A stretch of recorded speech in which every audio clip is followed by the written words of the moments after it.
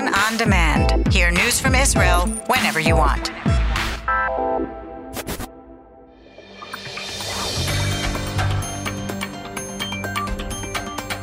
You are listening to the English language news of Khan, the Israeli Public Broadcasting Corporation.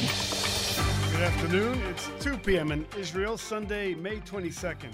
This is Ariel with the top news at this hour. As Israel drops COVID-19 regulations, a couple more cases of monkeypox may have been detected in the country. One has a man who returned from abroad, and the other, a 20-year-old sailor on a cargo vessel docked in the Ashdod port. Their conditions were said to be mild.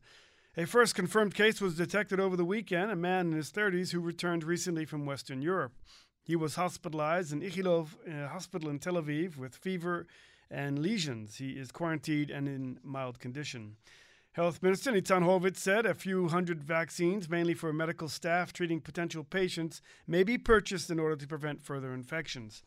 Monkeypox is an infectious disease that is usually mild and is endemic in parts of West and Central Africa, and it's spread by close contact. More than 100 confirmed cases or suspected cases have been reported, most of them in Europe.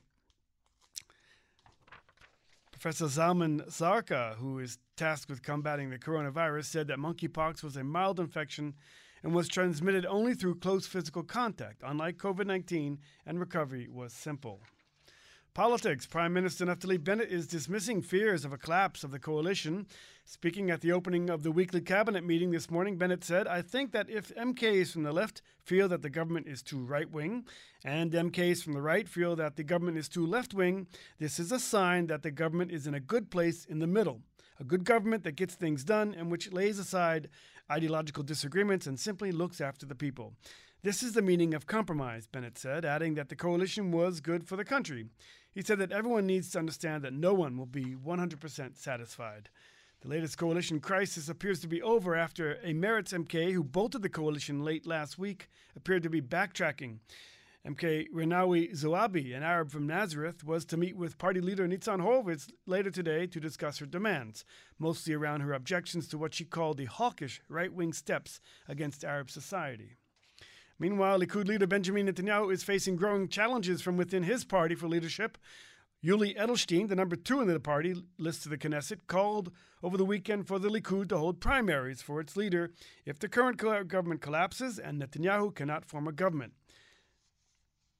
Edelstein, a former Knesset speaker and popular senior minister, announced last year that he would be challenging Netanyahu to lead the Likud. He said Likud primaries could be organized in a matter of weeks. Several Likud MKs have also blasted the party for not backing a bill to provide scholarships to IDF veterans due to opposition to the coalition. The chairman of the Palestinian Authority, Mahmoud Abbas, has condemned the decision by the United States to remove from the list of terrorist organizations the Kach movement and has called for the decision to be reversed. Abbas said in a statement that the American step was allowing the continuation of incitement by Jewish extremists such as Israeli Knesset member Itamar Ben-Gvir.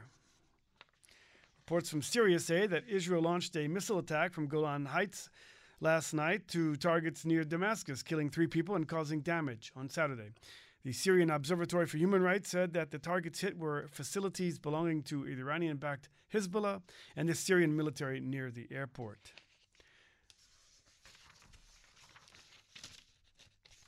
More violence in the Bedouin sector. A 12-year-old boy was seriously injured on Saturday when a phone store in the Bedouin town of Hura was targeted in a suspected arson attack. The boy was taken to the Sirocco Medical Center in nearby Beersheba with 2nd and 3rd-degree burns on all parts of his body. According to the police, a number of men arrived at the store in the town in the Negev desert and set it alight. A Crown reporter said that the suspected arson attack was part of an ongoing dispute within the Bedouin Al-Kiyan clan. Later on Saturday, police said 2 suspects, aged 21 and 25, both from Hura, were arrested. The pair were brought before a Beersheba court today for an extension of their remand. In an unrelated incident, 2 young children died in Hura on Friday after accidentally being locked in a car. Taking a look at the weather, and the Khan weather team says that it will be slightly cooler today with a chance of local showers and isolated thunderstorms in the north this evening. Tomorrow, no change in temperatures, and the forecast is for light rain in the north. Maximum temperatures forecast for the main regions: Jerusalem 22, Tel Aviv and Haifa 24, Tzfat 25, Beersheba 27, and in Eilat going up to 32 degrees centigrade. That's the news from Kan Reka, the Israeli Public Broadcasting Corporation. Join us at 8 p.m. Israel time for our 1-hour news program.